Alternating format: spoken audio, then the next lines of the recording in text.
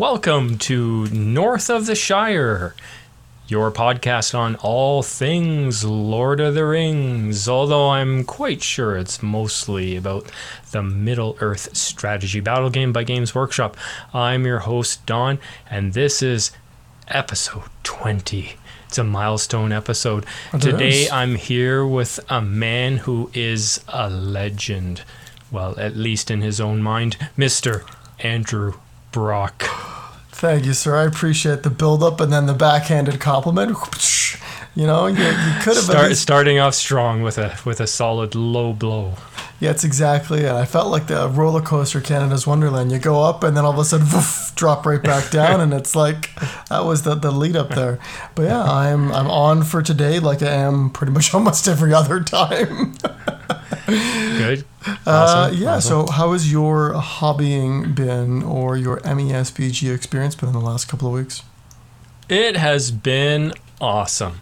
Hobby-wise, not so much, but let me just run down a little contents of this episode, a little table of contents. So we'll do our little catch-up here. Then we got the main topic coming up, which is going to be on the Combined Arms Army build. That's right. Exciting stuff. And then we'll do our All That Is Gold Does Not Glitter. So we have a question from Joseph Hanlon. Okay. And then what have I got in my pocket? And for once, you are prepared with a question. I've got a question. I feel somewhat intimidated. I don't know. This has never happened before. You should. And then hopefully we'll finish off with our new segment, our new yet as unnamed short story, co-op story. The TBD Chronicles. Yeah, TBD Chronicles. I think it'll stay that way.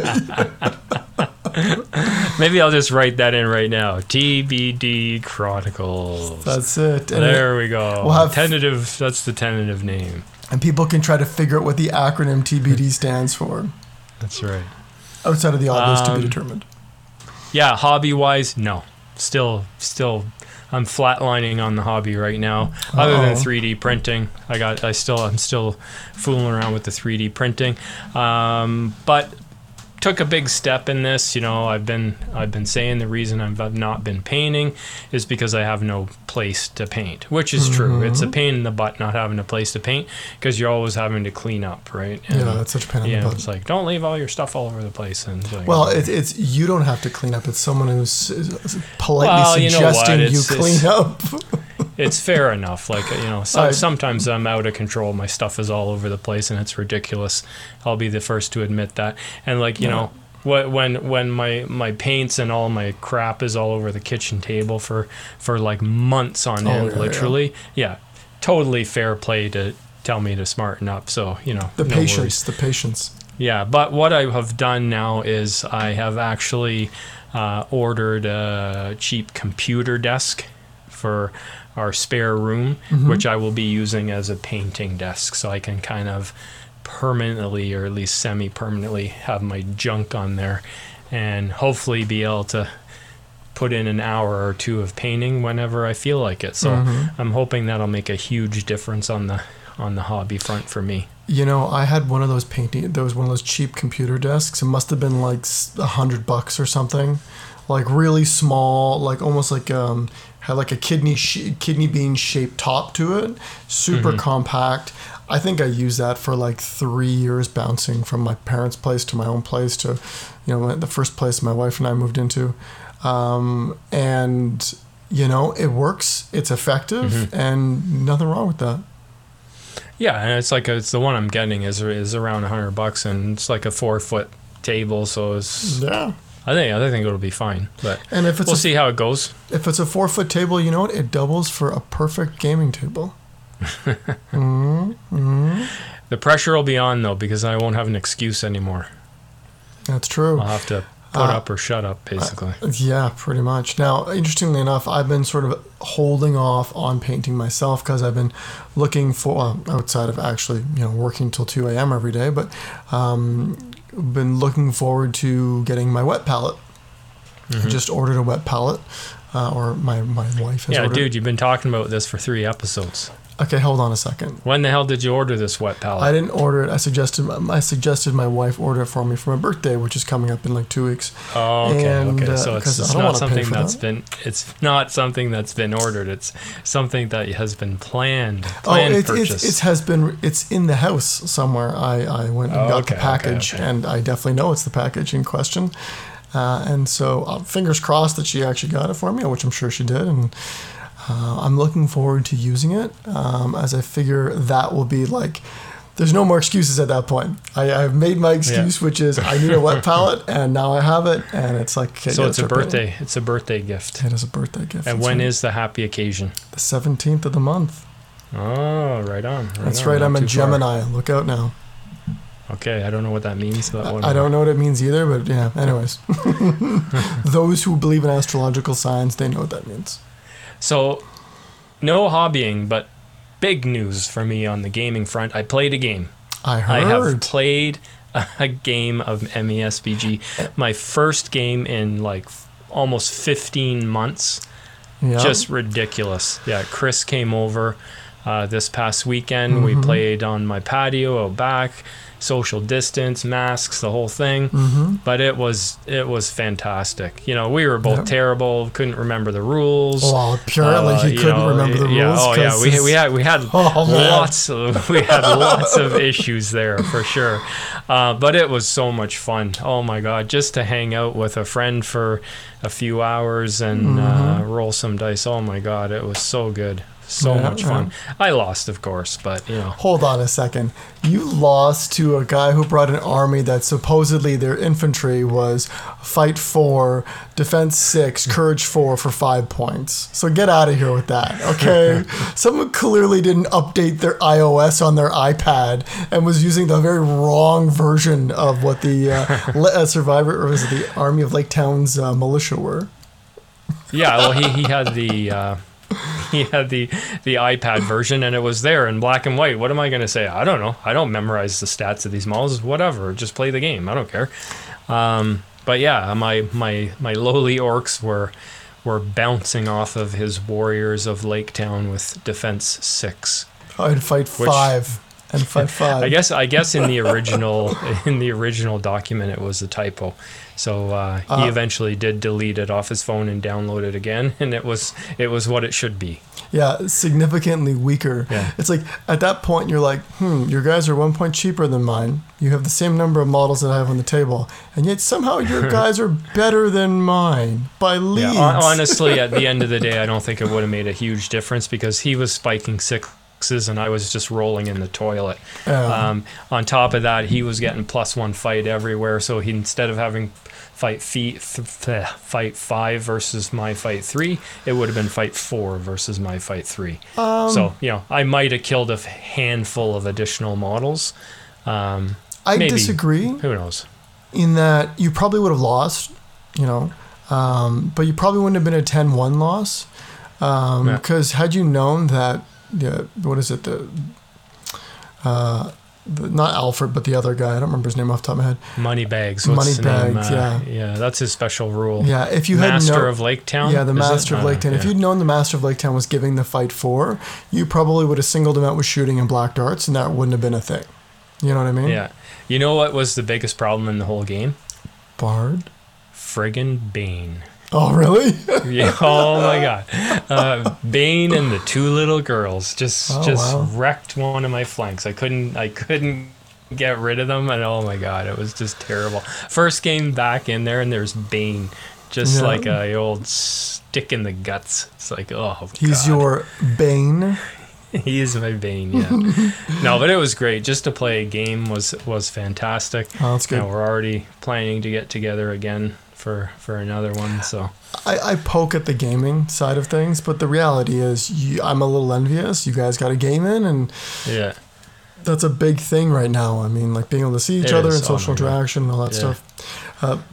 The interesting thing is, even though I'm slow as all heck at painting, I too have a Bane in my closet. Do you? And it's Bane, Sigrid and Tilda and Bane, that's right. Oh And wow. Percy and Hilda, I believe. Yeah, it came. right. What's the 2 girls? What are their names again? Sigrid Do you and remember? Tilda. Sigrid and Tilda. Like the smaller one, I was near the end of the game. I had some of my orc trackers, and I couldn't even take her down. So it's just terrible. Yeah, Terrible. I heard she even she won and she killed one of them or something. Yeah, she did. Yeah. She killed an orc. That's right. That's terrible. That's a 12.5 point model at his garbage can that beats a couple orc trackers. Yeah, I know.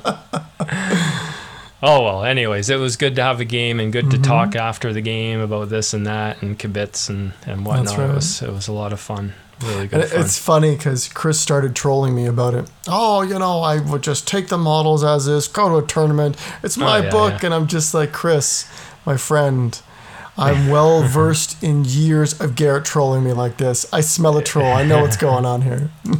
Well, after we'd finished the game and we were messaging you, and he was attempting a hard troll for sure there. He was attempting a Garrett troll, and I'm well versed in the Garrett trolls. All right, so nothing else going on, or what? Shall we move on to our main segment? I think it's time. We should move on. Talk about some combined arms. All right, let's talk about.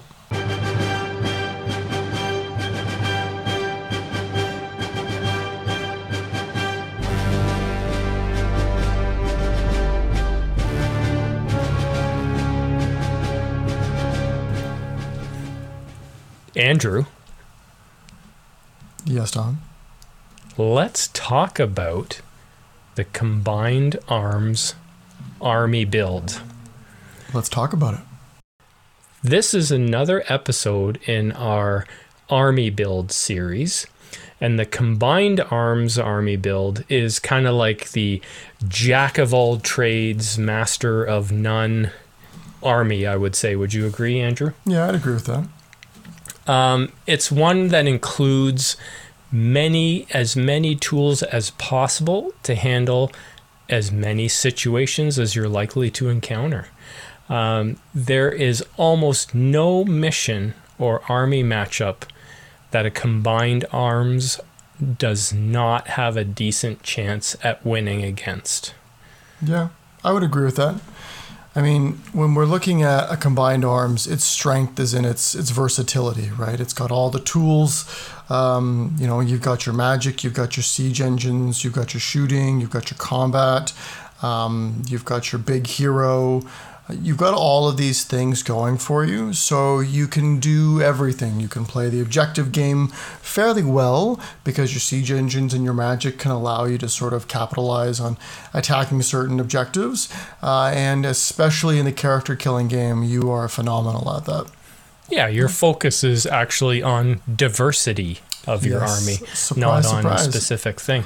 I would say the other strength of this army is that, and kind of its purpose really, is that its objective is an army that plays the mission. Oh yeah, I would agree with that totally. This is an army that it has the magic, so it can go for character killing if it needs to take out a leader. You've got a beautiful 1-2 combo, because generally this type of army brings like a top tier, a gold medalist, the threes in all the right places kind of leader, and you've got a little wizard to boot, and that combo of the transfix plus your leader charges their leader, that's a really hard combo for your opponent to beat if they don't have that magic defense. And that's just one element of being able to play the mission. They can always play the leader kill game. They can always go for the objectives. They can always go for the break. And you made a point about countering this type of list. Because it's diversity and versatility, very rarely does it come across something that's going to say, I have a minimal chance of winning this. I got to go for a tie. At best, right? Because the versatility, because it has all the tools, it can say, you know what, I can do something here. I've got a play here where I could pull maybe a 7-6, 7-5 win, and that sort of throws it in my direction. And it pays for those tools, obviously, but it makes a big deal because you have that confidence going into every game, knowing you always or almost always have a chance. One other thing about this list too is with all these different types of unit in the army, a lot of variety, a lot of different opportunities. This is a type of army that will bounce back easier than some other armies. Like if you have a really bad turn, this one here, because you have usually a lot of tricks with this army, a lot of different types of strategies you can employ, you can more easily bounce back from a bad turn than some other armies. I would agree. This type of army actually is has a bit of CDF mitigation built in. When I say CDF, I'm referring to critical dice failure. It has a bit of that built into it. I like that. And now it won't save you if it's catastrophic critical dice failure. If it's the C-squared DF, you're kind of pooched. But if you have a bad turn, you still stand a pretty good chance of bouncing back with this type of a build. And there's one thing that I appreciate about a combined arms list is that it plays all aspects of the game and it plays them very well. And I'm talking the movement phase, which includes magic. I'm talking the shooting phase, which includes siege engines. I'm talking the combat phase, which includes the big characters hammering into other big characters and winning the day. And it also talks about, that shield wall, being able to set up a bit of a grind game. Not a big one, not anywhere near as big as a real shield wall army, but you still got that. And you've got some mobility to grab some outflanking objectives. So yeah, it plays all aspects of this game. Did you already talk about the hardly ever can be hard countered? I did, yeah. Okay, well then I won't mention it. I'll mention the fact that this army tends to excel pretty well against hero-heavy lists. Yes, very much. Why do you think that is? What about this army is good against enemy heroes? Well, this army, because it has a wizard, it can lock down like a top-tier hero, right? And that isn't instantaneous. It can take a couple turns to whittle down that will, especially if they don't have any magic resistance. But then you lock down their top tier hero, and then your leader, who's generally, a top tier hero, goes and kills their mid tier heroes, right? And he does it easily. And so all of a sudden, those line breaker style lists that run those that big hero and some smaller mid tier heroes, they flounder against a combined arms force because they just can't compete against it because they don't have the tricks needed to counter a combined arms force. And so it really excels against a line breaker list. It really excels against a lot of the elements of a shield wall, right? Like when we talk about shield walls, we say shield walls their warriors tend not to be the ones doing the killing. It's their leaders, it's the characters. But if a combined arms list is using their characters, their tricks to neutralize their opponents, then all of a sudden a shield wall is left sort of like swinging its like foam bat, hoping to get the kills, and it doesn't turn out well. Yeah, you end up relying on a part of your army to get the kills that you're not supposed to be relying on to get kills. Agreed. Why don't we move on to weaknesses? So because this army comes with a lot of tricks, and those tricks are usually quite costly in points, usually this army is one of the smaller in terms of number of units, not as many bodies on the table as other armies. So it does, like, you do have mobility and that, and you do have like a chunk of warriors, but because this army is average in size or maybe slightly below average in size, you do sacrifice a bit of board control with this type of build. As you said, the tricks are expensive, especially when you're looking at wizards on the good side and you're looking at, your top tier heroes that are 150 point plus. You're getting less and less body counts, and I would say you're probably have a similar army count, probably actually slightly higher than a line breaker list, I would say, in terms of model count, but definitely below your shield wall type list, and probably on par with your mobile types armies, I would say. Yeah, that sounds about right, I would say. Yeah. The other weakness with a combined arms list is that because you have almost no hard counters situations against you, conversely speaking, you have almost no hard counters for you, meaning you have no overwhelming advantages in many cases, right? While they do excel against the line breaker style list, that doesn't mean it's a hard counter, okay? And so what this ends up happening is that in a tournament setting, it's very rare to get a 12-0 win. Okay? Some other army types like Mobile, like Linebreaker, they excel at the 12-0 win when the conditions are right. And the conditions are often right for them. Okay. Or a horde, you can end up rolling right over to your entire opponent's army. Exactly. With a horde list, again, especially with an objective-based mission, you can grab a 12-0 fairly confidently. Whereas with a combined arms, you're not going to be getting that often. So be mindful when you're looking at a mission pack when it says missions are VP differentials or missions are based on major wins versus minor wins, and that's determined by VP differentials. Because if you're running a force that's not going to pick up more than 8 or 9 points, and your opponent might get 3 or 4, be careful because you might be running yourself at a handicap even though you've got a list that can take on everything. Yeah, I'd say all of that is quite fair to say. And I think, honestly, it's kind of the sacrifice you make when you take this build. It's like a, jack of all trades, master of none. You're taking as much variety as you can. You want to be able to handle as many different situations, different missions, different army types as you can. Well, so you don't really have a dominant strategy that can overwhelm your opponent. You're the Swiss Army knife of army builds. Agreed. Talking about building a combined arms force. Well, I'll start with the first one, and I think this is an important piece to a combined arms build, is the spellcaster.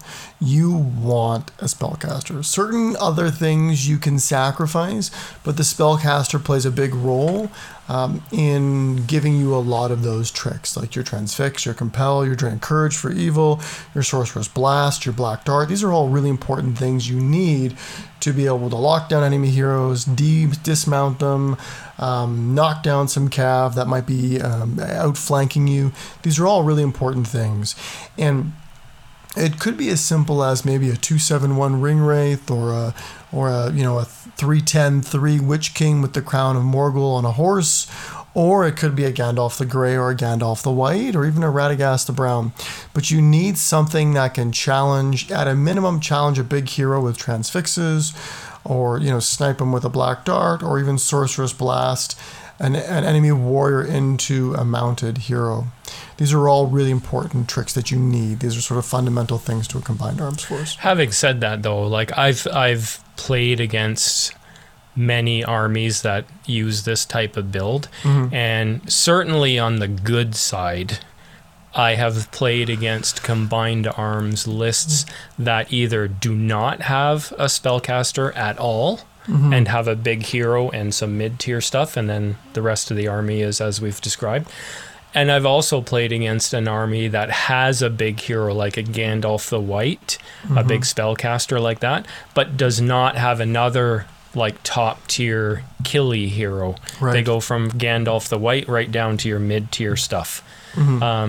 Because if you're going with like a big spellcaster on the good side, and then you're going with a killy hero with 3s in all the right places, that's a huge amount of points for 2 big heroes like that. It's true. It's all about the point level of your event, right, or the game that you're playing. And you're not running a combined arms force with a big spellcaster and a big hero at 500 points. You're starting to sacrifice some stuff, right? But when you get into the 750, 800 point mark, there are combined arms forces that can do it all. And again, you're sacrificing bodies to do it. Yeah. What about a siege engine? That's like a super common thing in this build. It's a very important part, I think, of this build too. Like usually when you see a siege engine on the table, there's a good chance that they're throwing out a combined arms list at you.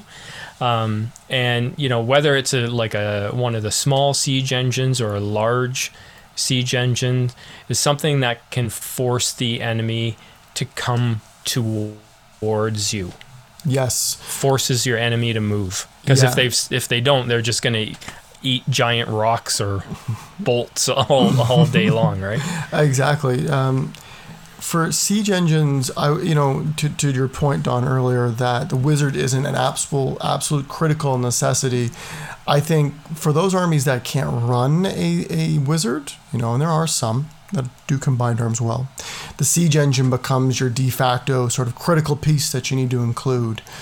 And for me, seeing siege engines on the table, one, is a groan, but because you have to change how you play the game. Movement dispersal is an absolute thing. You have to do that. Or those siege engines that do splash damage are going to start tearing apart your forces. So all of a sudden, you're not charging in that concentrated force or organization that you want against a combined arms force that has a siege engine. So that is a big element to it. The other component is that siege engines are fantastic at killing monsters, especially if you land that critical hit and they don't have that fate roll.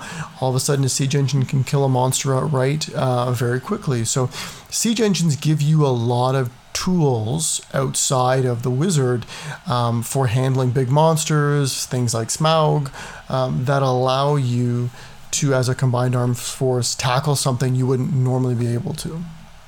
I don't know if you have found this. I don't know if you've played a lot with siege engines. I don't think you have. Correct me if I'm wrong there, but I find whenever I bring a siege engine in an army, which admittedly isn't often, one of the useful things about it is really influences the play of your opponent. Like, it's an intimidation factor is huge with the siege engine, because most people know what a siege engine is capable of doing, like one shot, one kill.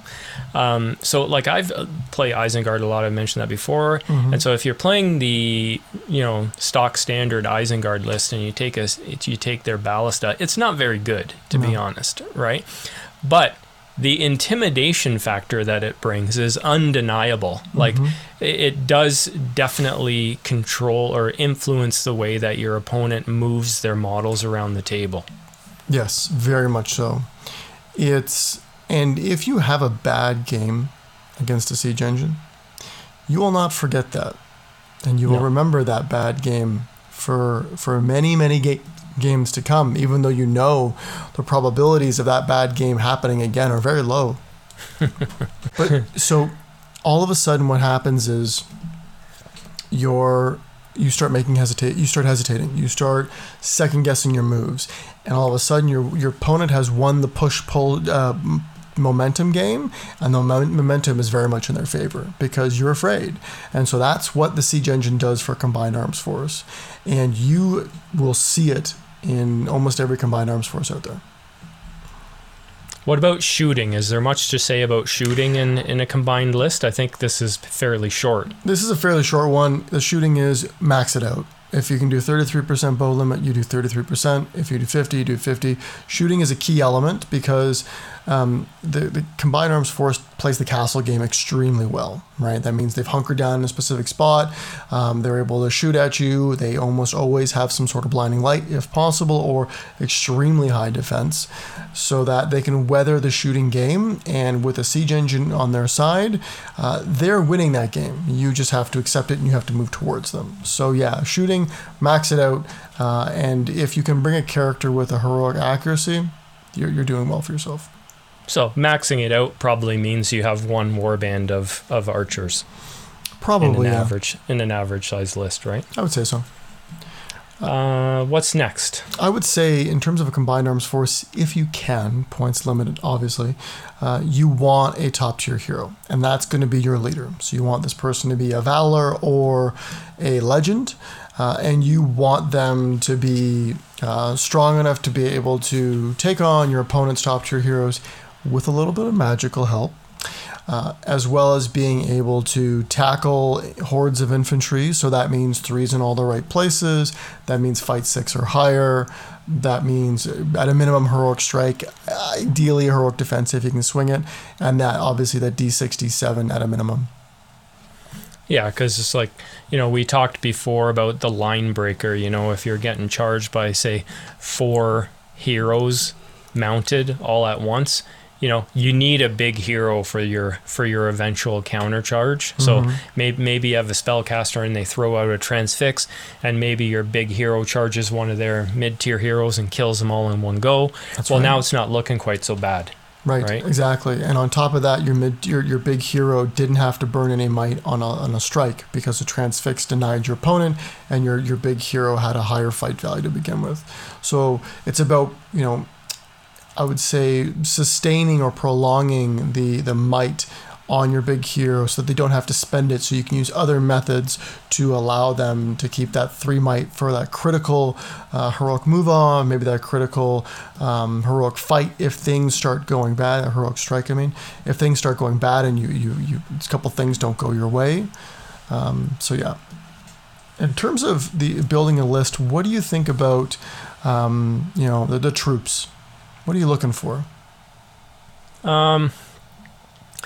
Usually you're looking at one of two things. I think the most common thing is you're probably looking at a small shield wall. Like you're probably taking like a unit of guys with shield mixed with some spears maybe, so that they can form up between a couple pieces of terrain and hold a line.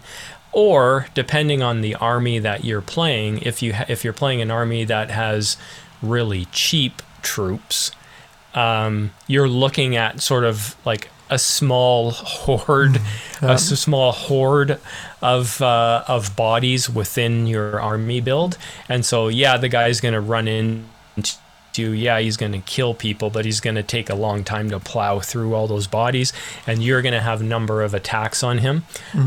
Usually with the first type, you're looking for your D6 probably, or D7, and if you're playing dwarves, for example, stuff that's just going to not die, I would think. And if you're looking at the horde stuff, obviously you're going to be more into your, defense 5, defense 4, or maybe even defense 3, depending on what you're playing. And obviously, which one of those type of quote-unquote shield wall units that you have in your list is going to influence the way that you play the game, you play the rest of your units. Agreed. If you're looking at a horde wall, you can spread out a bit more. It gives you a little bit more board control. You have a little bit of opportunity to move up on your opponent. Maybe even do some sort of wrap where you wrap your army around them if their army is smaller. Whereas if you're looking at your shield wall, as you said, you're hunkering down between two terrain pieces. You're preventing those flanks from happening, and you're letting your trick sort of win the day for you. Yeah, and you probably have a siege engine that needs protecting as well, so you're probably forming up in front of your siege engine somewhere to sort of keep it safe. Agreed. And it's something to note is that while you do have a shield wall, this is by no means as big as other armies, like, for example, your shield wall army type, your horde, or even your line breaker. Sometimes your line breaker can have the same model count as you, but the difference is they don't take shooting models, whereas you do, right? And all of a sudden they have more of that rank and file unit than you do, and so their shield wall line is bigger than yours. So be mindful of that when because you don't want to overextend yourself with this type of army, because the moment you start losing those tricks, the effectiveness of your build goes down quite significantly. Absolutely. What about, do we want to talk about cavalry? Because that's obviously an important part of a combined arms list. Oh my god, yeah. So because we talked about the combined arms being so small relative to other army types, and thus its board control is less, it needs mobility to grab outflanking or distant objectives. And in that case, you need probably anywhere between 3 and 6 cav, depending upon points. And that's for mobility and grabbing objectives. Now, the other piece, the sort of tactic that comes along with this, is that your cavalry also give you line of sight to other points of the board so that your indirect fire siege engines can see them, right? Because the rules are, if your If you have line of sight to a part of the board, your indirect fire siege engine can shoot at it. But if you don't, it can't. So this is incredibly important for, if a cav sort of swings the flank and all of a sudden sees some enemy warriors hunkering down on an objective, you can now fire a siege shot into them, and that can do some pretty hefty damage and allow you to grab those objectives and force your opponents to hunker down and put more models on those things. Okay, so heroic actions for this type of list. You're taking your tier 2 hero, like your mid-tier hero. You're one of the reasons that you're deciding on your specific hero is because of their heroic actions they're bringing, because you usually want to see both of these heroic actions in your list, and it's nothing exciting. They're both basic things. Heroic March and heroic accuracy. For very obvious reasons. When you need to go out and grab an objective or attack an isolated warband of the enemy side, March, very handy. When you're looking to kill something very important with your unit of archers, having somebody in there with accuracy is a godsend. So, those are very common and pretty much standard actions that you see in this type of build. Agreed. And if you've got an opportunity to pick up a tier 2 hero with heroic defense, this isn't a bad option. And I say that because having a tier 2 hero with heroic defense allows you another tool in your toolbox, another trick. Because again, if you're being overwhelmed by big heroes hammering your lines, it's not a bad thing to send off a tier 2 hero with heroic defense to tie up a big hero, a tier 1 or a top tier hero, and just heroic defense for 2 or 3 turns. And all of a sudden that big hero is neutralized while giving you the chance to wear down the other heroes with your big hero and your magic and your shooting and all that stuff. Well, certainly because of the commonality of big heroes in the game.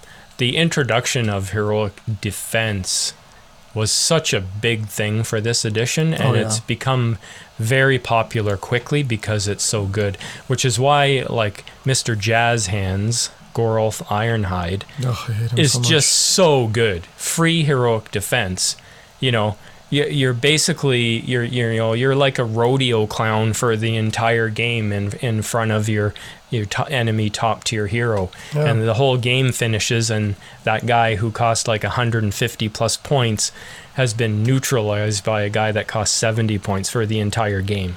Right, and you combo that one with Frida Tallspear, who can nullify the cap bonus charge, and all of a sudden your big hero on their horse all of a sudden is just like pewtering around, dancing away with their pony, because Frida's just like and that combo plus the fact that Gorolf Ironhide has 3 attacks and strength 5 and a piercing weapon. There's just so many. He's probably not a good example to mention here because he's an extreme. When you're talking heroic defense, he's an extreme. Most people have just that ability to heroic defense and a few points of might, and that's the end of story. Still very valuable though. But like even a Faramir, right? 3 might, heroic defense, boom, done. Even a lot of the Moria named heroes have heroic defense. Well, guess what? 2 might, 3 might on a 50-point model with heroic defense? Yes, please. I will happily use that model. And lastly, let's talk about special rules. And this is, again, we're talking about these tricks. And so getting your army to have some special rules, like lots of special rules if you can, is really good because that adds diversity, it adds ability. And special rules I'm talking about are terror. For example, Black Numenorians give terror for a Mordor combined arms list, right? And that's pretty big.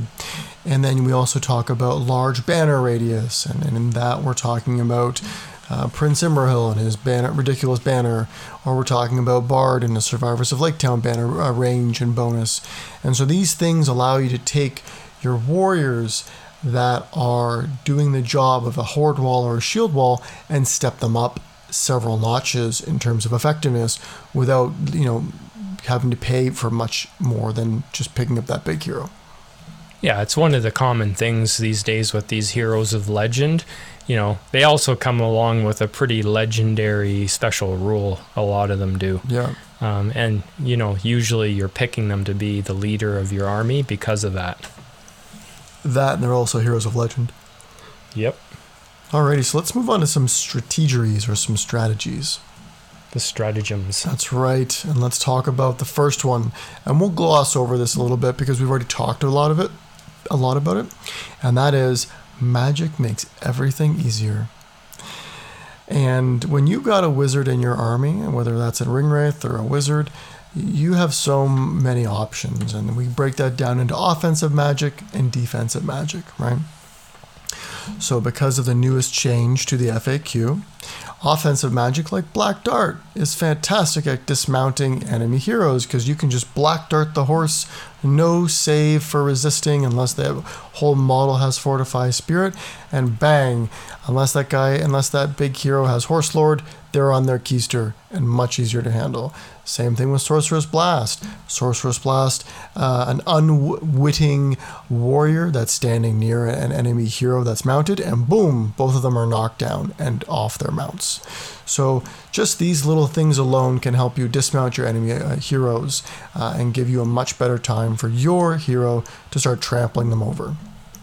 And we've already talked at length about Transfix and Compel and their abilities to allow your big hero to kill mid-tier heroes without expending might, or go toe-to-toe with the big heroes, your opponent's big hero, and have a very good chance of killing them outright. Okay? And last piece here in terms of the offensive magic is something that's evil only. Okay? And this is the Drain Courage / Terror combo. Okay, and this is something that Ringwraiths excel at, and this is they will pick an enemy hero and they will Drain Courage them. It's a 2+ to cast, 12-inch range, and a lot of the times your opponent won't stop it, right? Because they're not going to burn their will blocking something. It just reduces their courage by 1. But if your battle line is front rank Black Numenorians that cause terror, and you have a Ringwraith with Harbinger of Evil for that -1 courage, things start adding up to the point where if you Courage Bomb with Drain Courage into an enemy hero, getting them down to a Courage 1, Courage 2, it makes it very difficult for them to even charge your battle line. And again, that's a form of control that a Combined Arms force loves to have.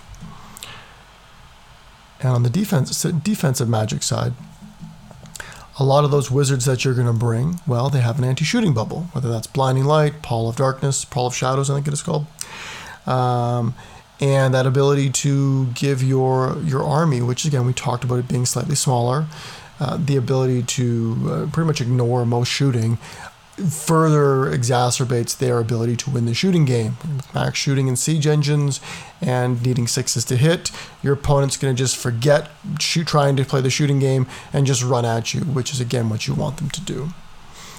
And lastly, your wizards can sometimes, and this is purely good, have abilities that shut down enemy magic, and that could be a Galadriel Lady of Light bringing Fortify Spirit.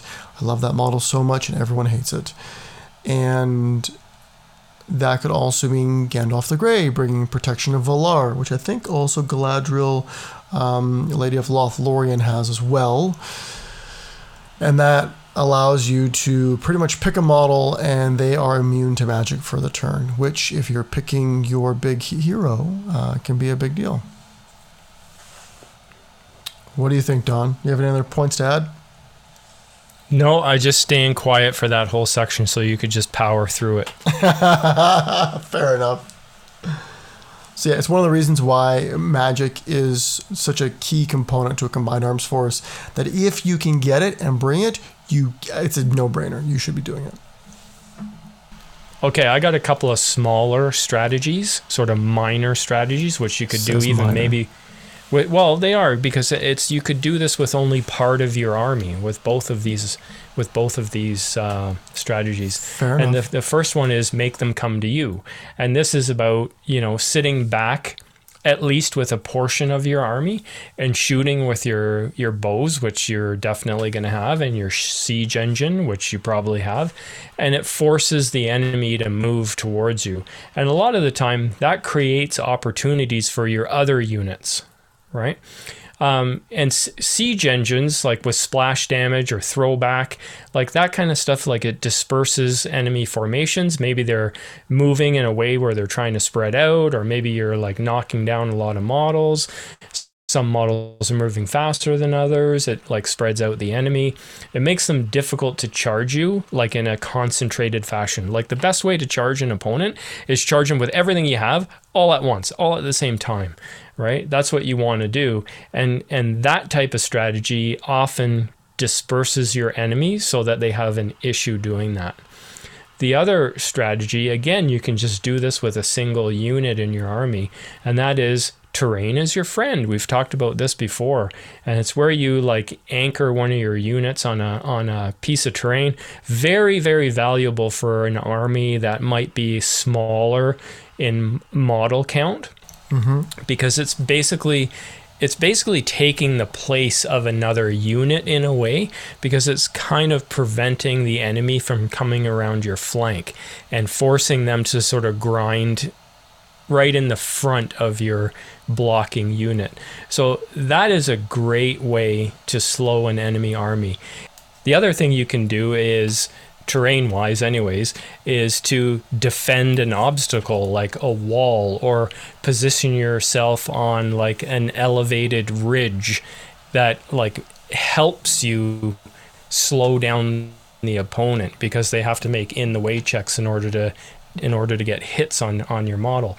So these are ways you can use terrain just to stop an enemy advance. So you may be using like 10 or 12 models and stopping like 20 or 25 enemy models. So it's a win for you in terms of resource allocation. Agreed. I mean, we said it before, right? Like your army is going to be slightly smaller than your opponent's, and therefore you have to find every way you can to force your opponent to use more models to dislodge your forces than you need to use defending that area, so that you win the model count game. Absolutely. All right. And we've talked about some of these other strategies before, like earlier on. So one of them would be headhunting, right? So we because your force is running that top tier hero, and you've got a wizard potentially, you've got other methods and other tricks to neutralize your opponent's heroes. Your goal is to get your big hero headhunting as early as possible. That means going for either the top tier hero if you can, your opponent's top tier hero, their leader ideally, or going their leader's always worth victory points. The leader's always worth victory points. And again, we talked about combined arms being that type of army that plays the mission really well. So once you start making those aggressive plays, as in I'm going for your leader, and your opponent knows they can't win that fight, that's going to force them to keep their leader out of combat, which wins you that sort of momentum game. Because again, your hero's charging in, being aggressive, killing warriors, trying to get to your opponent's hero, and they're backing out of combat. They're trying to stay away, and all of a sudden they're not bringing their total points to bear against you, and that's a huge advantage for you in the long run. Yeah, and with combined arms, you got tools like crazy to go headhunting. You got big heroes, you got wizards, you got shooting, you got siege engines, you got cavalry, you got like everything you need to like isolate and kill an enemy hero. Right, exactly. And you've got potentially mid-tier heroes that have heroic defense. You've got your own cav that you can grab at an enemy leader and lock them down, prevent their cav charge. All these sorts of tools that you've got at your disposal. And then there's these three I'm talking about are very much shield wall-esque strategies, okay? Because as a combined arms force, you have an element of a shield wall in your army, and that is the 2-on-1, that and the slow burn, if you would, and the supporting hero strategies. So the 2-on-1 being you throw one of your enemy warriors at your opponent's line, trying to grab 2 enemy warriors, and then you shield. And again, this is designed for armies that have lower model counts than your opponent, right? That way you've got 5, 6 of your warriors tying up, 8 to 10 of theirs, or even 10 or 12 of theirs, and you're able to bring other portions of your force to bear with your big leader, with your tricks, to be able to grind down your opponent quicker.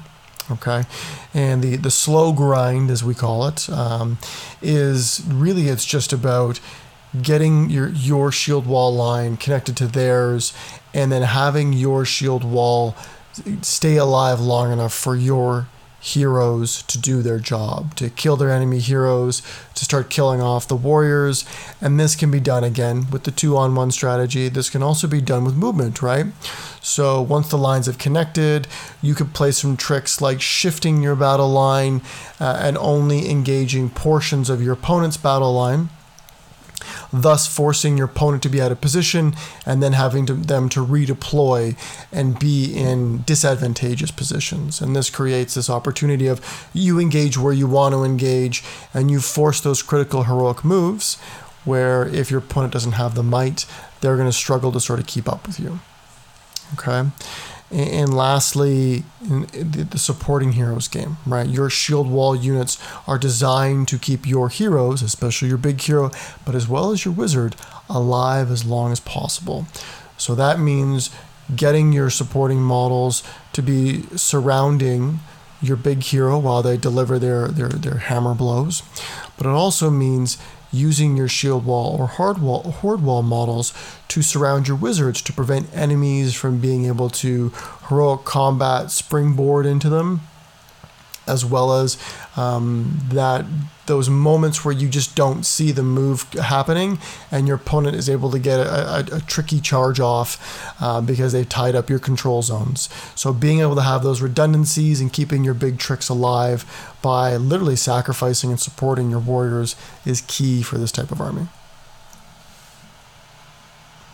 All right. Are we moving on to rock, paper, scissors? I think so. All right. Do you want me to go first with shield wall? I think so. Now just to sort of preface this, and almost every other army type, we've talked about this already. So this would be a fairly quick go through. Yeah, we'll try to power through this quickly here. So if you're playing your combined arms and you go up against a shield wall type army, of all the other army types out there, shield wall is probably the closest to combined arms, but you have probably a much smaller shield wall, but many more tricks than they do. So you really have to try to use your tricks against this army. This is going to be a fairly easy strategy to employ, somewhat of a downhill battle in a way, because like the idea here is that you're going to be using your tricks and, unit variety to like lock out their heroes with magic, challenge them with your hero, shoot out important elements, or disperse their lines with well-placed siege engine shots. When you're facing a shield wall army, those are basically the things you're going to see.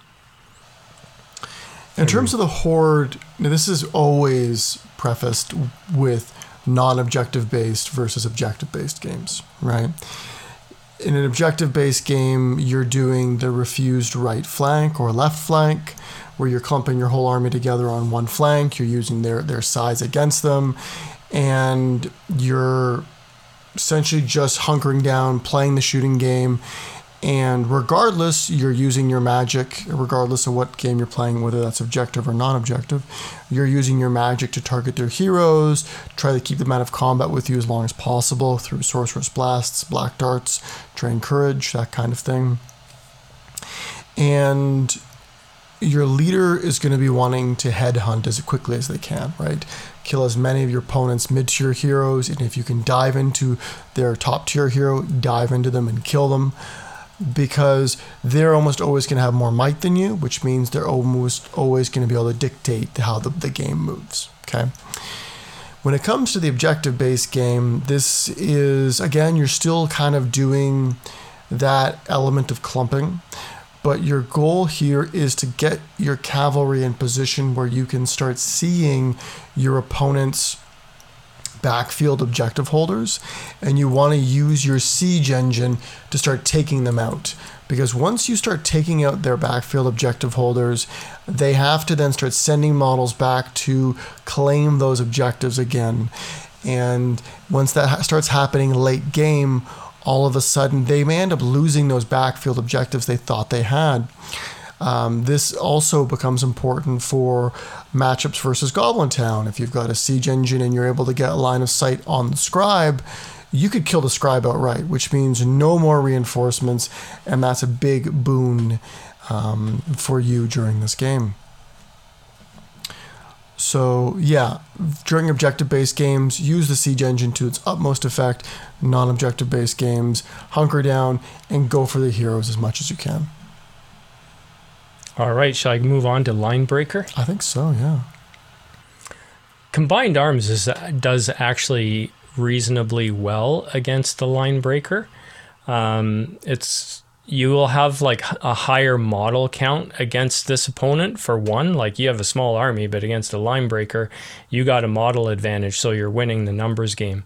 You're going to have superior shooting and quite possibly an anti-shooting bubble on your side, so you can force them to come to you. If you've got a wizard, you can lock down their top tier hero. Your leader, who's going to be a good fighty hero, will be able to kill any of their mid-tier heroes with pretty much, not too much difficulty. Yeah. And generally, your warriors are roughly equal to theirs, but you have more tricks to blunt their offense.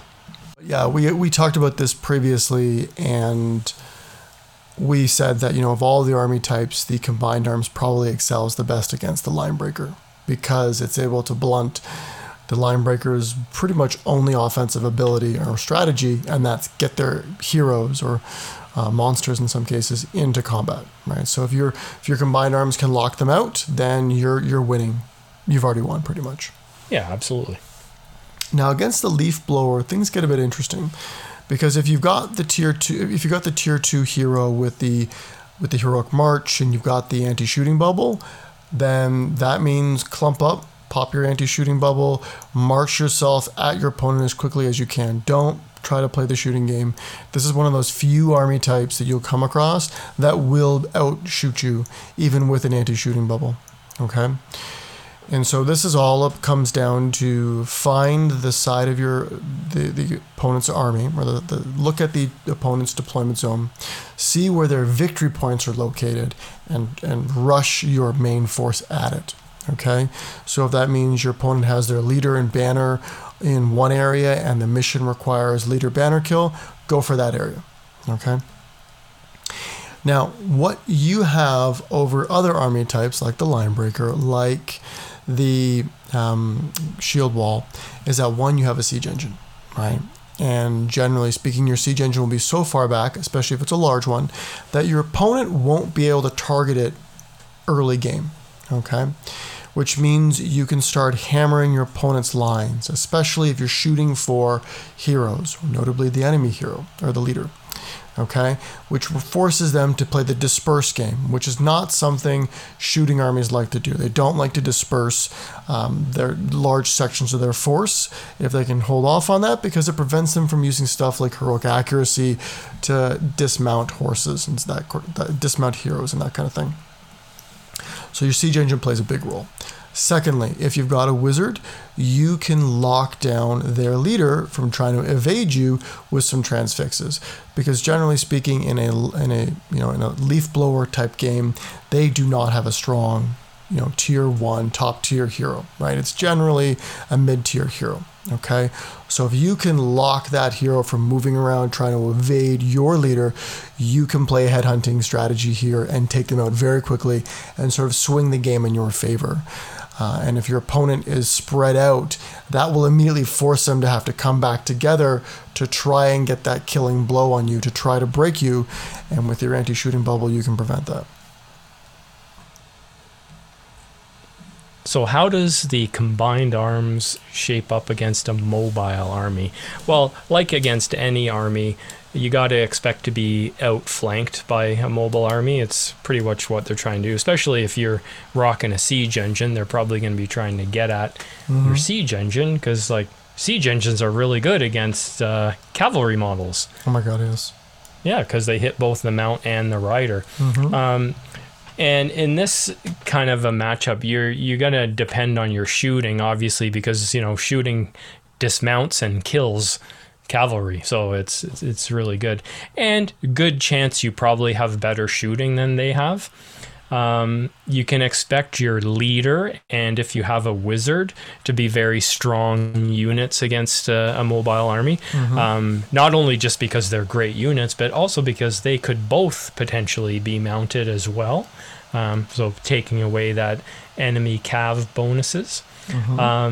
In an objective-based game, it's kind of an even battle against this type of army because they're usually very good at it, but you have a lot of tricks. You have mobility as well.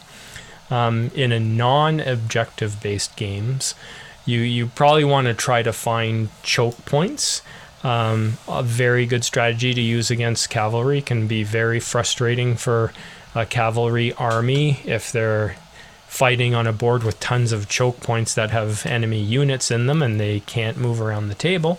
And you want to force them to, you want to force them to come to you. And if you do all these things right, you have a good chance to win the game.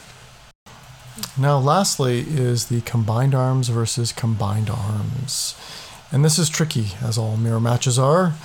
And it comes down a lot to who has the most tricks and who can utilize them with the most uptime, i.e. who can utilize their tricks all the time. So odds are you're both going to have anti-shooting bubbles. So the name of the game is, you're going to probably both have anti-shooting bubbles. You're both going to be shooting at each other. So your top priority is going to be your opponent's magic. You want to get rid of their wizard as quickly as you can, because once you get rid of their wizard, then your wizard can neutralize their big leader and your leader can go kill mid-tier heroes. And all of a sudden it has this sort of domino effect, okay? And you want to be sending your cav on outflanking missions to kill their siege engine, as Don mentioned, right in the mobile comparison. And you also want to look at not only sending your cav out to outflank for the siege engine, but also get line of sight on it. Because your goal is going to be, because odds are you have a splash damage siege engine, okay, because it's a large siege engine. And your goal is to shoot for the siege engine, okay? A couple of reasons. One, a siege engine counts as a stationary target. So if you're shooting at it, you don't have to reroll for scatter, right? It's not a battlefield target. All right, so you don't have to reroll that scatter die. So if you hit it, you hit it. The other part is because the enemy's siege engine operators have to be in base contact with it, that splash comes 2 inches from the entire siege engine model, so it hits all of the operators all at once. So you stand a very good chance of neutralizing as many of them as you can, thus forcing your opponent to either A, not be able to shoot their siege engine, or 2, pull in untrained operators, that is, warriors that are just sort of standing around. And when they have to do that, all of a sudden, that siege engine is hitting on 6s regardless. So neutering that siege engine is another critical piece to winning the combined arms versus combined arms game. Awesome. Yeah, I like that about the siege engines. That's cool. Yeah. Shall we move on to some examples of combined arm list? Absolutely. Let's start with, I think, when I think of combined arms, I think of this list. And that is the Survivors of Lake Town. Okay, this list has pretty much all the things you're looking for in a combined arms force, except for the cav component, which can be remedied with some quick allying. Okay, because it has a lot of great green ally options. But anyways, back to the list. You've got a really strong top tier hero in Bard, who is strengthened with a lot of synergistic bonuses from his daughters Sigrid and Tilda for the Fight 6, the free hero combats, Gandalf's magic with protection of Valar, and Alfred's dubious counsel to bump him up to potentially fight might 6 or higher, 6 might or higher. You also have Gandalf the Grey, the wizard extraordinaire who has the anti-shooting bubble and has all these other little things that he can bring to the table, like the Strength and Will with Alfred combo to give more might, as well as Sorcerer's Blast, etc. You also have Bilbo Baggins, who can bring the ring that has no downsides. There's no rolling for Bilbo when he puts his ring on. He automatically has fight value, and he brings an Elven Blade. And I guess the Survivors of Lake Town is probably the strongest horde wall style list for a combined arms force. And you've got some really cheap heroes, really cheap warriors at 5 points, and Bard gives a 12-inch banner that gives him +1 fight and rerolls for the banner effect. So all of a sudden your 5-point model is the fight 3, right? And that's a big deal because a lot of other horde-like armies are also fight 3. That's true. And lastly, they also have some strong shooting, right? Because Bard has a great bow, and your army, because it can hoard itself out very easily, it brings a lot of those 24-inch range strength 2 human bows. And if you want to pick up Percy, Percy leading a dozen of these archers, all of a sudden Percy allows them to re-roll 1s to hit when shooting, and as they hit on 4s, that can be a big deal. Yeah, I didn't know that. That's a good rule. Yeah. Well, that may be what you think about when you think of this army, but what I think about, just because it's way more common, in fact, it's one of the most common armies, it's Minas Tirith. In fact, when you see Minas Tirith, the most common build you see Minas Tirith, I would say, is combined arms. It's true. And it's just because it's kind of a natural way to build a Minas Tirith army. You know, they've got strong top tier hero options in Aragorn and Boromir. You got Gandalf the White, usually at higher points value, and he comes with his anti-shooting bubble and all his other spells. You got the Trebuchet or the Bolt Thrower. Both are excellent siege engines. You always see the Bolt Thrower these days. Oh yeah, always.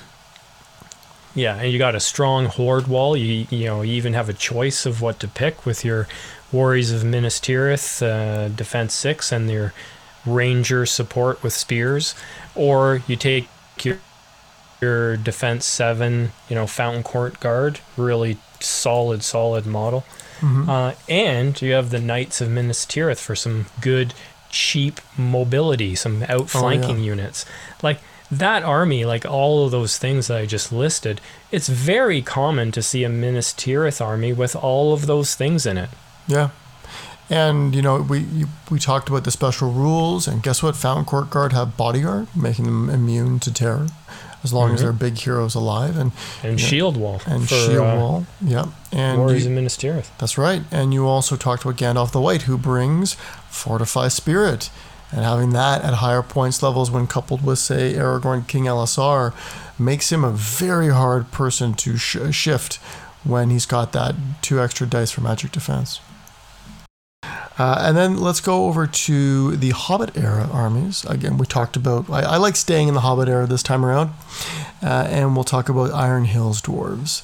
Now, this is an army type like Minas Tirith. This is the type of army you will see that naturally leans towards combined arms, and I say that because it's where it's strongest. Yes, it can do that massive shield wall of defense 8, but the reality is it operates best when it's got its tricks. And when I mean that, I'm talking about that really strong top tier hero with Dane on Pig, with the Master Battle of 4+ army bonus.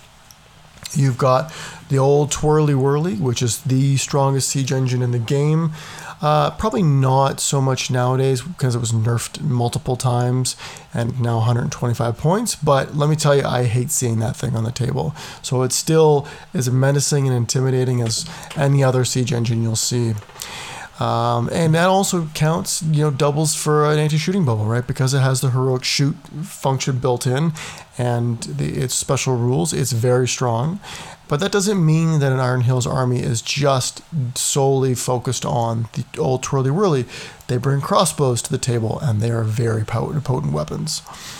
They've also got your D7, D8 shield wall. Literally, it's so when you're looking at bringing a small subsection of a force that's resilient, this is the most resilient shield wall you can get, because this is also a shield wall that it can actually kill models. It's fight 4, it's strength 4.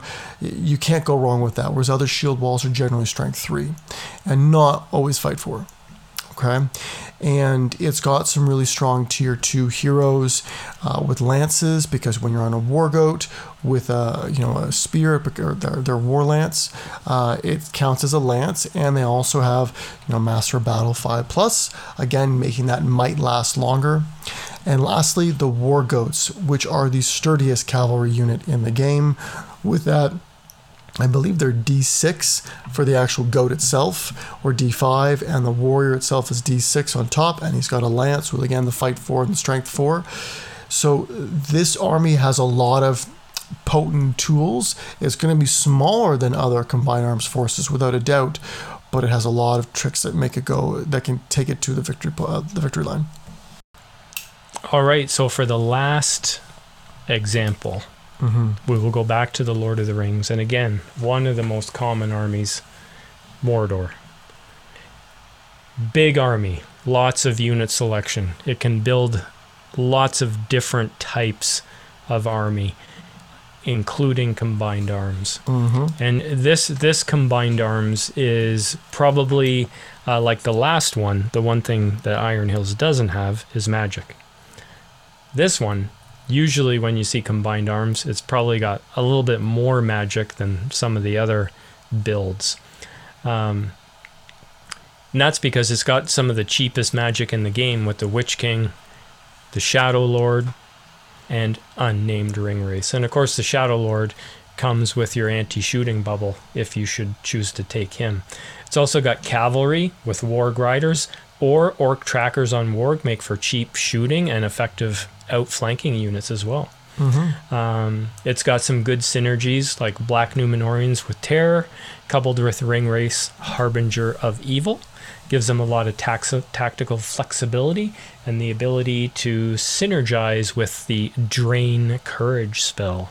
So those 3 rules, they're all can really frustrate an enemy hero, let's say. The Troll Catapult, it's an expensive unit, but it does have the best siege engine upgrade, Severed Heads, which again synergizes well with Harbinger of Evil and Drain Courage. It is one of those upgrades that you don't see a lot, but when you see it happen to your forces, you know how bad it is. Okay? Because the ability to force a courage check, and if you fail it, you flee off the table. When you drop an opposing hero's courage to 1 through Drain Courage and Harbinger of Evil, and you drop a Severed Head shot on them, and remember, because of the troll, you get to reroll hits and reroll scatter, and you've got that extra point of might from the siege engine sort of operator leader. If they fail that courage check, they're gone, off the table. So when you're coming up against that big, top tier hero with the 3s in all the right places, and you bury his courage down to a 1, which can be done because Ringwraiths can run on Fell Beasts, and so they can fly and they can get to their opponent's hero, get some early Drain Courages off, which is very cheap to do, so you 1 dice it. So by the time they're in combat, you can launch the siege engine shot, you can force the courage check, and all of a sudden, it becomes a pretty precarious moment for that enemy hero. So much so that they'll blow all their resources to stay alive. So if you've got Mr. 3's in all the right places, fails a courage check by 4 or 5 points, that's all their will gone. That's all their might potentially gone. And all of a sudden, you've just declawed that enemy hero. And on top of that, because it's a siege engine, you've also knocked them prone. Yeah, I've played with the Witch King, and I've cast Drain Courage on big heroes before, like early game, and had it not resisted. Yeah. Just because it's one of those spells where it's like, what are you doing? Drain Courage. What does it do? It just lowers your courage. Yeah, I'm not going to resist it. I've only got 3 points of will. I'll save it for something nasty. And it's like, well, this is nasty. It's just not right now. It's exactly. later. This is the build up. This is the prep that you're not paying attention to. Yeah. Yeah. All right. Shall we move on? I think that's it for combined arms. Is there any other points to add? No, I think that's it. Yeah. All right. Let's move on to the next section.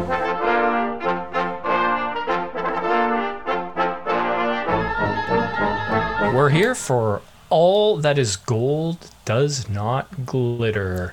And today we have a question from Joseph Hanlon of our local scene, who doesn't live anywhere near close to us, so we never see him anymore, especially because of COVID and no tournaments. Yeah, that's really too bad. But anyway, he has sent in his first question, and it is this. Hey guys, Joseph here. I've been enjoying listening to the podcast and miss seeing you guys in person. That's awesome. You. We miss you too, Joseph. My question for today is, why do you think we tend to see different popular armies in different parts of the world? Is it what is perceived as strong? Or do you think it has more to do with the models people have to work with? I know there are many powerful armies that we seldom to never see in our league that are popular in other leagues. So what do you think, Andrew? Do you have a theory? And like I already mentioned just in our little behind the scenes discussion that, I don't really follow like the meta or whatnot in other countries or other leagues, at least not closely. Mm-hmm. So I really can't say exactly. I can comment in general, and I can certainly comment in depth on our meta and what armies we don't see very often here. And talk about that. But what are your thoughts? Well, I think there's a number of factors at play here. I mean, just, being an accountant, the first one off the top of my head is finances, right? Like it's the economics of your player base. If you've got players who've got a significant amount of disposable income, then their interests can vary, and you can see a lot more of those sort of Forge World-like armies, like which tend to be more expensive, especially over here in Canada. Because of the shipping and whatnot. So you can see stuff like Iron Hills, you'll see stuff like Survivors of Laketown, Army of Laketown, that kind of stuff, which are generally considered to be the more expensive armies that you would probably see in Europe and the UK because, the source is more readily available and they're probably a bit cheaper. And so that's kind of one component to it. I think it's also the size of your the size of your area, right? The larger your area, the more diverse armies you're going to see, as the more diverse choices people are going to have and interests and desires. In the UK, you see pretty much everything. Like you will see every type of army out there, and you'll see a lot of armies out there in abundance. And I think another component is definitely, the competitive to hobby ratios of your metas. Like you might see like a league if they have a small percentage of competitive players, you'll see specific types of really top tier lists being played, and you'll have sort of the up and comers who want to get into that bracket, who will emulate this top tier these top tier armies to try to get up to the top.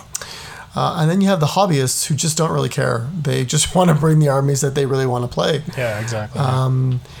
And there could also be a component of sculpts and the appearance and good versus evil. I mean, like, depending upon the meta, like I know in the OSBGL, and Don, you can correct me, I feel like our meta, or at least our player base, likes to play good armies, just I guess because they like good armies. And so we have a larger or more predominant listing of good armies in the OSBGL. I know that doesn't really exist elsewhere unless you're looking at the more higher level or more top tier stuff. But yeah, I think that's kind of like my initial thoughts. What do you think? Yeah, well, just a couple of comments on some of the things you mentioned there. Like you were talking about cost, and certainly like an army like, is it Azog's Legion? Not Azog's Hunters, but the Yeah. other one, Azog's Legion. Mm-hmm. Like that one you don't see as much of as Azog's Hunters simply because of the whole Forge World thing. Yeah. However, we do see that one, or at least a couple people that have that in our local scene here. So we do see that. Also, yeah, it's like depends on the type of players and the type of league that you're running. Like if you're in a really competitive scene, obviously it's gonna bring a lot more of the competitive players to the forefront. And like in our meta, which I think is quite common, like we have a fairly sizable percentage of people that really don't give a crap about the competitive side of the game, and they play in the tournaments because that's where the games are happening, and everybody loves a tournament, but not necessarily go to it to be competitive. But part of Joseph's question is he's talking about powerful armies is his question. So he is talking about competitive. Like you could, I think, basically replace his wording where he says powerful armies with competitive armies. So that's kind of where the focus of his question is. And certainly, like, even plastic versus Forge World or whatever is a factor. Cost and collectability, availability is also a thing. But like in our area, like looking through the main core rulebook, when I go through all of the good armies and all of the evil armies, I can literally say every good army is well represented in our league, right? And when you go through the shorter list of evil armies, literally the first half of the list, you see all kinds of it. The second half of the list, you almost never see any of it. Not that you never see them, but they're rare. And those are the Easterlings, Variags of Khan, the Serpent Horde, Farharad, Corsairs of Umbar, and of course, nobody plays Sharky's Rogues because they're just downright terrible. Dreadful, yeah. But like all of those armies, with maybe one or two possible exceptions, at least one person in our league has those armies. But it's still like you rarely ever see it. Like Easterlings, rarely ever see it, but I know people have it, right? One or two people have it at least. Variags of Khan, never seen it, never played it. Well, that's going to change. Competitive, right? Well, not from what I hear. I hear it's very competitive. You're thinking the Chariot spam army, yeah. Yeah, I mean, I know two people in our league are working on the army, so once we start playing, we're going to see that. The Serpent Heart, again, Garrett has it, right? So at least one person, probably more than one, have it. But again, it's rarely seen on the tabletop. Farharad, never see it. Yeah. Don't know if anyone has it. Corsairs of Umbar, again, one or two people have it. Very popular in the competitive meta. Probably we'll start seeing it more because I think the secret is out on that army. It's good. And I don't expect to ever see Sharky's Rogues at a tournament. I think the problem when you start looking at why do different player bases have different metas or have different powerful armies or propensities towards these powerful armies, you have to look at, there's a couple things here. One, you have to look at good versus evil, right? Or whether it's free-for-all, right? I know in Germany, it's predominantly good versus evil, right? So when it comes to those types of games, your evil army is almost always Mordor. And it's Black Numenorians backed with Moran and Orcs with a couple of ring rates, obviously the Shadow Lord and the Witch King. And that's pretty much like their main evil segment, right? Because it has all your tools. And then on the good side... Yeah, I don't know about over there, but like I would also throw Angmar into that. You always see Angmar. You're going to see Angmar in there because you're going to have Gullivar, you're going to have the Witch King, you're going to have the Barrow Wights, because the Shade is now like old news. And those are pretty much your main two outside of Goblin Town. So like those are really your main three. And in the UK, from some of the podcasts I've been listening to, they like to use green alliances. That's generally their propensity. They love green alliances because the bonuses from green alliances, in their opinion, outweigh any sort of allying. Well, is that? I don't think that's uncommon. I think who doesn't like green alliances? But the problem is that, again, good armies have better alliance bonuses, right? I mean, with some exceptions on the evil side, but generally speaking, good armies on a whole have better allegiance bonuses. So yeah, I would say it comes down to propensity of people wanting to ally and do Frankenstein lists, which I've seen a lot of in the U.S. That seems to be that a lot of the top tier players like to Frankenstein list their armies with larger model counts, with Army of Lake Town and Survivors of Lake Town, with allies being an option. Whereas the UK is all about green alliances, and that means you're leaning more towards good armies with some specific evil armies in tow, but more predominantly towards good armies because these green alliance bonuses are amazing. And then over in Germany and parts of Europe, again, I'm not going to brush this out because this is only what I know. It's all good versus evil. So when you're looking at good versus evil, unfortunately, evil loses out in a lot of cases because Galadriel, Lady of Light, is so predominant. And I used the word predominant a lot, and I realize, but this so used because of her plug and play ability in so many good armies. And that kills Isengard shooting lists, that kills Corsair shooting lists, it really diminishes their power.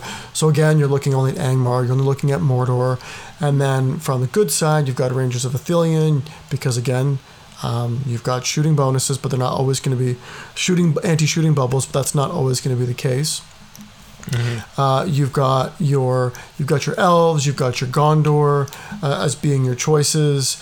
And then over on our side, I really think the competitive meta here is very much influenced by, because our meta is smaller, our player group is smaller.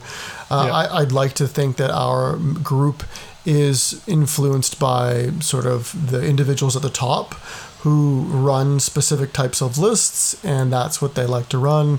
Gondor being big up at the top. Just let me put it in context for people that are from other parts of the world, and that is like our community here in Ontario. Like Ontario is a huge place geographically, so we have a very spread out group. Like basically Ontario is the size of the UK, and our population is like what, 13 million, something like that. So we have about 100 active players in our league, give or take. We have say 100 different players that attend tournaments throughout the year, and like a lot of them travel around. So you have probably a core of maybe 30 or 40 players that attend a lot of tournaments, and then out of the other 60 they attend between say 1 and 4 or 5 tournaments. Agree. I just wanted to throw that out there to sort of put it in context. So anyways, like sort of narrowing this down, because it's kind of more of a wishy-washy conversation for us because we don't know specifics really. But if we were to zero in on an army that we don't see here, what would you think it would be? Or maybe two? An army I don't see here that I think is strong. That is competitive and is powerful. Oh my God, Survivors of Lake Town. It is a complete combined arms list that you just don't see here. You just don't see it. Again, like at least one person has it, but you just don't see it being played with enough frequency. I mean, it's a list that shores up a lot of weaknesses. When I look at a sort of a jack of all trades list, I look at that list, and people might say, well, it's not Fight 4 or Defense 6, and it's like, but it's the good version of Horde with amazing characters and even more amazing alliance bonuses. And allegiance options, right?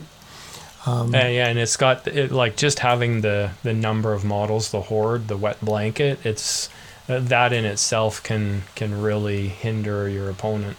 Yeah. Oh yeah. For me, I'm gonna say one that's on the evil side, and I'm gonna go Corsairs of Umbar. And again, it's one that it's not that it's never seen. But compared to how good it is and the fact that it is mostly plastic, I'm kind of shocked that we don't see a lot more of it. Yeah, I would agree with you on that. It's very strong. I don't know.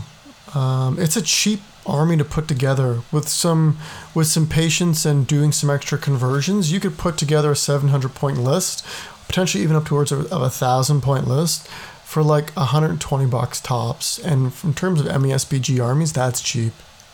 Like in terms of their ridiculously OP Reavers model, am I right in saying that like that model is no longer available to purchase, or? It isn't, but the reality is you could convert one of their standard warrior models by giving them a second-hand weapon and some extra green stuff here and there. Sure. And the Reaver model isn't as OP as it used to be. It used to be ridiculously OP, Fight 5, and Strength 6 potential with the piercing strike.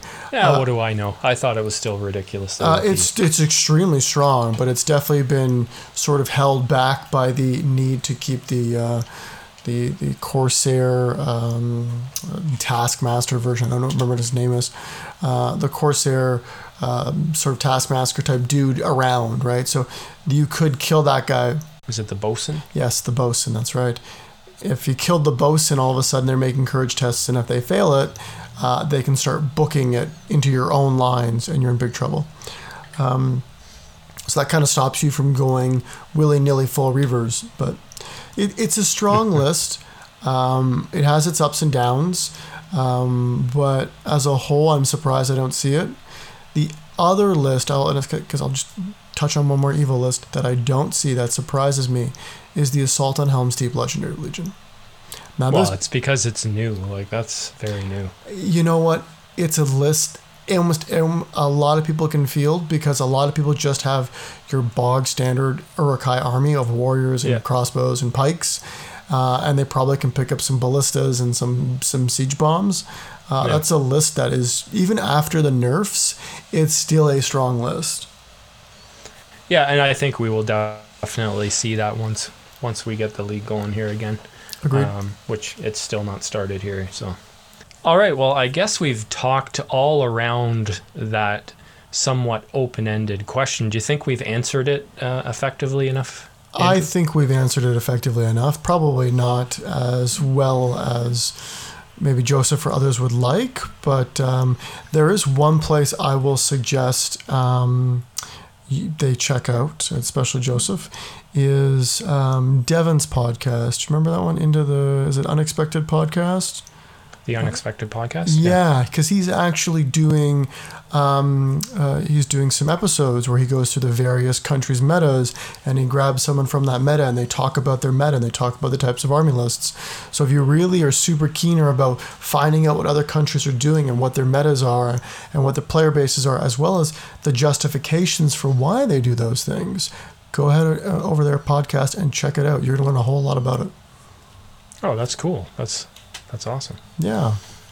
All right, let's move on to the next segment.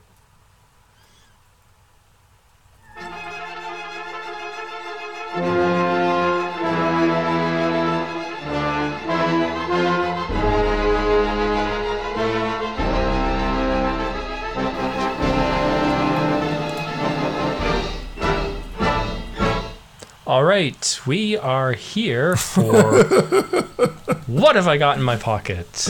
What have we got in our pockets? Okay, well, you come prepared this week, only because I reminded you a few days ago to get your question ready. He said, so why don't you want to lay your question on me, or what? You're first, my friend. Oh, okay. That's right. Oh, the suspense is killing me. Oh, yeah. Never had a question on the ready from you before. Okay, anyway, here's my question for you. Since the new team of writers have been putting out MESBG books, I know you haven't purchased all the books, so which books have you not purchased, and why did you not purchase them? The Shire one. It's the only one I haven't purchased. I purchased all the other ones. I purchased all the other ones. I didn't purchase the Shire one because honestly, I have zero interest in the Shire or Sharky's Rogues. And from a competitive standpoint, I've heard people talk about how that book does not make the armies more competitive.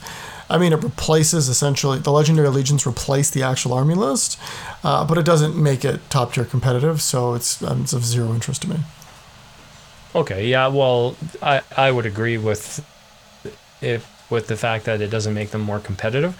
I think there's a lot of content in that book, which is what I enjoy about it. There's lots of new heroes in the book, maybe even too many. I don't know if you could have too many, but yeah, certainly on Sharky's Rogues, very welcome addition of some heroes, but yeah, it does nothing for the army in terms of making it more competitive. There is another book that I don't think you bought, which is the Best of White Dwarf magazine. No, I didn't buy that one either. No, you know what? It's because the Best of White Dwarf magazine includes, and you can correct me if I'm wrong in saying this, it includes all of the old magazines, and maybe talks about, obviously the best of them, talking about hobby and this and that, but it relates to like the previous edition or the previous 2 editions ago. So there's not really a whole lot of context specific stuff for this edition. So if you're looking at it from a gaming perspective, I just don't see how that's relevant. I mean, from a hobby perspective, it's an amazing trove of information. But my mind is more on the gaming side of things. Yeah, I think there's a certain amount of sentimentality to it as well, because you're seeing, they're kind of cherry picking scenarios and whatnot from, some from current stuff or within the last couple of years, and some from much further back, right? So it's got a little bit of everything in there. I didn't initially buy it when it came out, but when I found out it was like sold out and probably wasn't going to be able to get it again, I ended up enlisting the help of Garrett, I believe it was, who knew a local independent retailer who had a couple of them, and said, yeah, grab me one of those when you're there. So I ended up getting those. Have you read through that one? I haven't read everything of it, but I've certainly read quite a bit of it. Like you said, like a lot of it I already have read, or I own it, and in different in whatever publication it was originally released in. But I don't know, that was one where I thought, you know what, I kind of want to buy it if I'm never going to be able to get it again, and I decide that I want it later and it's not available, I'll probably kick myself. So I'm like, what the heck, I'll just get it. So yeah, that makes sense. So I've pretty well purchased everything so far. We'll see if that continues with the next release. Oh, it will. Because the next release is going to be Easterlings and Khazad-dûm. I will probably buy it, but honestly, it doesn't doesn't blow my mind. It's not Khazad-dûm. So it'll be Erebor reclaimed and Easterlings. When the new Khazad-dûm books, I'll be the first one in line to buy it. That I'll guarantee you that. You'll be there. It'll sell out before you get it, and you'll grumble. Yeah, who knows? Maybe. I grumble at everything, so why would that be any different? Fair enough. All right, come on. Hit me with your question. Oh. Question. Duh. No. This session's What Have I Got in My Pocket is not a question. It is a quiz. Oh, God. This is a revenge. This is a revenge segment. This is a revenge quiz. Okay. Now, I have chosen 10 special rules that are specific to models. Could be one, could be many. And I will even let you know it is specific to the Army of the Lord of the Rings book. Okay? I'm not like you. I'm not going to spread it around everyone and everywhere. And you need to tell me, paraphrasing, what the special rule is. Okay? Sure. So I will read out the name of the special rule. You will tell me what it is to the best of your ability, and we will go from there. There are 10 questions. How many do you think you're going to get right? Oh, I don't know. I have no idea. Probably less than half, at least. This is an easy one. I'm telling you right now. I have lowballed you. I've given you a little easy throw, a little softball. You'll smash this out of the park. All right. Let's go for it. But Okay. I'm an old guy. My recall is bad. We'll see. Some timers, all that kind of stuff. Okay. See, He's already self-doubting. I'm He's like, I quit. It's over. I've preparing lost. the ground here. No, All go right. for it. So the first special rule is unbending resolve. Unbending resolve. Oh yes. No idea. Let me try to take a wild stab at it. Would you like to pass and come back? Are these all very specific special rules, like They are specific they are not generic an- special okay, rules you will okay. find in the rule book. Yeah, I'll They're- pass. Let's go to the next one. Stand, men of the West. Oh man, I'm not going to get any of these. I'm going to go 0 for on this. Stand, men of the West. Pass. Okay. Spectral walk. Are you kidding me? I've never even heard of this. This is horrible. You're doing This is a terrible good so revenge, far. Good revenge segment. This is a fantastic Well, revenge segment. you're asking a person who has absolutely no power of recall. Now, these are not competitive special rules. What's this Some one are again? some- Spectral Spectral what? walk. Spectral walk. Like that one, I don't even remember ever reading it before. Oh. These are all from Lord of the Rings, too, They not are. from the They Hobbit. are. Eh? Let's pass. Okay. Lord. 3 for 3 so far. So far. Lord of the West. Lord of the West. Well, this has got to be Aragorn or King Elessar, is it not? No. I would think. No. No. The hell. Lord of the West. That's right. This is a great segment you've thought up, Drew. I know. Pass. Lore Master. Come on now. You should know this one. Lore Master. Is this Saruman? No. No? It's your favorite army. It's my favorite army. Khazad-dûm? Oh, it's Flowey. Oh, okay. You're giving me enough hints that I can slowly get it. Is this the one where if he spends a point of will, he can negate a special rule? That's correct. All right. I You're on got the one with a helper. That's right. We'll call that a half pointer. That's a half pointer. Sure. I'll take anything I can get. Okay. Lone Hunter. Lone Hunter. Good or evil? Evil. Evil. Lone Hunter. Pass. Okay. Seeping Decay. Oh my god. These are brutal, dude. Seeping Decay. So this has to be evil. That's correct. Has to be evil. Seeping Decay.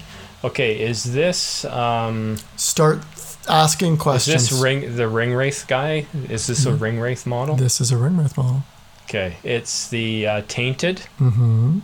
It's the tainted, and it's if you are in base contact with him, you have a chance of taking a wound. I believe it's on the roll of a 6. I did say if you could paraphrase it, you are correct, sir. Okay, Congratulations. that's one. No help on that. That was a help, but I'll give it to you. That's a I'll give you solid one. That's a solid one. Okay, this is an easy one. I'm giving this. How one. many questions have you asked me so far? It's like I've asked you 7 so far, and you've passed most Oh of my them. god. Okay. Okay. So the next one is Chill Aura. Chill Aura. Is that not the what's that thing that you just said's yesterday's news again? The Shade. Yeah. Is it not the Shade? It is. And is it not the you reduce your dual roll by 1? That's correct. That's Boom! correct. There we go. 2 for 2 if we ignore the Woo! other 5 that happened I'm before. on a roll. I can't believe it, but I'm on a roll. Death Touch. Death Touch. The touch of death. That definitely sounds evil. Sounds about right. very evil. The touch of death. Pass. Okay. Come back to that one. Last one. Find the Halflings. You should know this one inside and out. Find the halflings. This is Lurtz. That's right. gets to enter the board on any turn, any location he wants on missions that are Maelstrom or have reinforcements or some such thing like that. That's correct. That's 3 so far. Okay, let's circle back around. Now, Okay. so you've gotten Lore Master, although I did have to help you out with that one. And you've gotten Seeping Decay, Chill Aura, and Find the Halflings all on your own. Okay, so let's go back to the top. Going. Unbending Resolve. Unbending Resolve. This sounds good. This is good. This is good. That's true. Unbending Resolve. Would you like a hint? Now, if I give you a hint, that's going to go down to half a point. Give me a hint. Okay. There are 2 good models that have this special rule. 2. There are 2 good models that have the special rules. And one of them, in the lore, killed a Balrog. One of them in the lore killed a Balrog. Well, that would be Glorfindel. Mm-hmm. Unbending Resolve. I don't know that this is it, but I know he has a special rule that makes him resistant to magic in some ways. Is that it or no? That would be it. I'll give it to you. It's a half pointer. Essentially the individual has Fortify Spirit, whether they have will or not. And so it's him and Elendil have Unbending Resolve. Oh, cool. Okay, All good. right. Good to know. Good to know. So that is a half point. So you're up to 4 points there, Don. You're doing well. Stand Men of the West. Be good, obviously. Also has to be a human model or a man. Stand Men of the West. So it's either got to be Minister, Fiefdoms, or Rohans. One of those. Who would have that? I thought right off the bat King Elisar, but I don't know. Give me a hint, God. Well, it is King Elisar. I said that before, and you said no. No, you did didn't not. You said Stand Men of the West must be an elf thing. Oh, okay. My bad. My bad. You said Lord of the West was a King Elisar I don't thing. know. Does it increase his... I don't know. Give it to me. I give up on that. Okay, so this is a 0, and essentially it means that King Elisar counts as a 6-inch banner. Oh, okay. Okay. Okay. Stand Men of the West. Spectral Walk. The Spectral Walk. Mm-hmm. Good or evil? Good. It's good. Oh my gosh. That's right. Oh, it's got to be the Dead of Dunharrow. Mm-hmm. What is it, though? So is it the King of the Dead? Or is it a generic rule for that faction? The latter. It's a generic rule for the faction. Well, I should be able to get this easily then, but of course I can't. Garrett's rolling over in his grave right now because he knows the rule. He knows the rule. Spectral Walk. Is it the one where they can walk across water? Among other things, possibly? You are correct. Oh, I'll give you that as a full pointer. This is a struggle. Yeah, you're getting pretty good. All right, Lord of the West. Lord of the West. Oh my God. Stand Men of the West. Lord of the West. Everybody loves the West. Mm-hmm. Give me a hint. There are 4 models with this special rule. All of them are tier 1 models. Or top tier. The gold medalists. The gold medalists. Gold medalists? The 3's in all the right places. How many models? 4? 4. 4 models have this. They're all top tier guys. Gold medalists. The 3's in all the right places. It's Lord of the West? Lord of the West. Oh, this is the elf special rule where they can re-roll dice of some nature as part of a combat. Is it It's I forget what it is exactly. Reroll a dual roll, possibly reroll a wound roll. That's correct. I forget the exact rule. That is it. They get to reroll 1d6 in a dual roll and 1d6 in a wound roll. Whew. That's a half point because I helped you out. I was all over it. Yeah, okay. I was all around it. Lone hunter. Oh, I like the sounds of this one. Yeah. The lone hunter. The lone hunter. Is it good or evil? That's evil. It's evil. Oh, this is Shelob. It's got to be Shelob. Well, what's your guess? Lone hunter. I'm going Shelob, Mm-hmm. but what is it? What does it mean? What does it mean?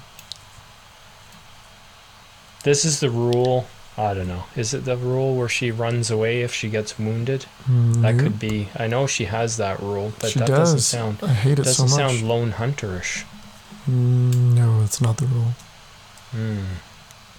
Good thing I didn't commit there. I didn't commit to that. I don't even know that it's I didn't even know it's Shelob for sure. What other special rule does she have? I don't know. She's got at least one more in a brutal power attack special rule. I don't know. I give up.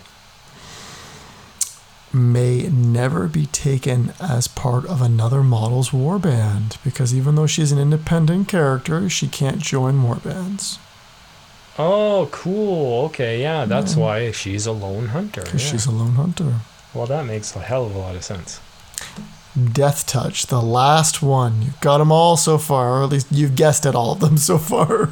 I've been chipping away at them here and there. You've been giving them the old Khazad-dûm effort, the old chip away. Death Touch, gotta be evil. We already said that. The Death Touch. It's not coming to me. I passed on this one earlier because I thought my dredge up the answer eventually, but your brain would dredge up the answer eventually? Yeah, but there's no dredging going on. Would you like a hint? I guess I'm gonna have to have a hint. The drums in the deep. The drums in the deep. Well, that makes me think about Balrogs. The Death Touch. The Death Touch. I don't know. Would you like another hint? Yeah, give me another hint. This character likes to associate themselves with spiders.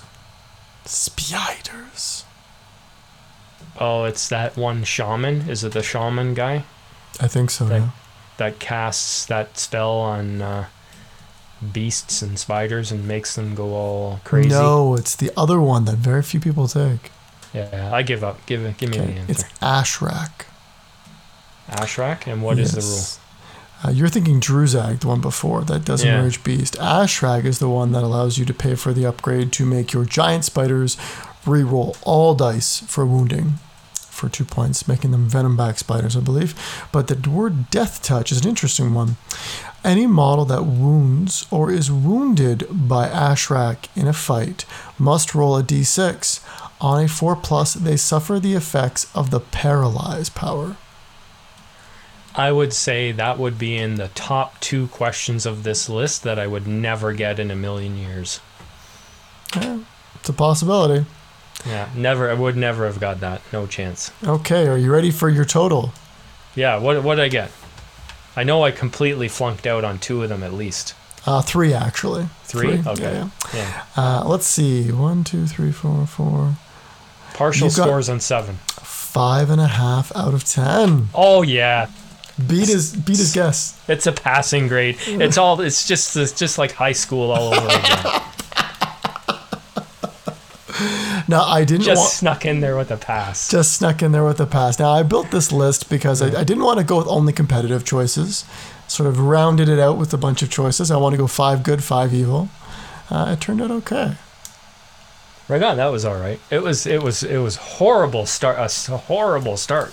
Passing like the first 3 or 4 of them with absolutely no clue as to the answer. You just need one to build that momentum. You need one. You just gotta get an answer up on the board and gives you some confidence. For you, it took till Special Rule 7 to get it going, and then you're able to circle back around.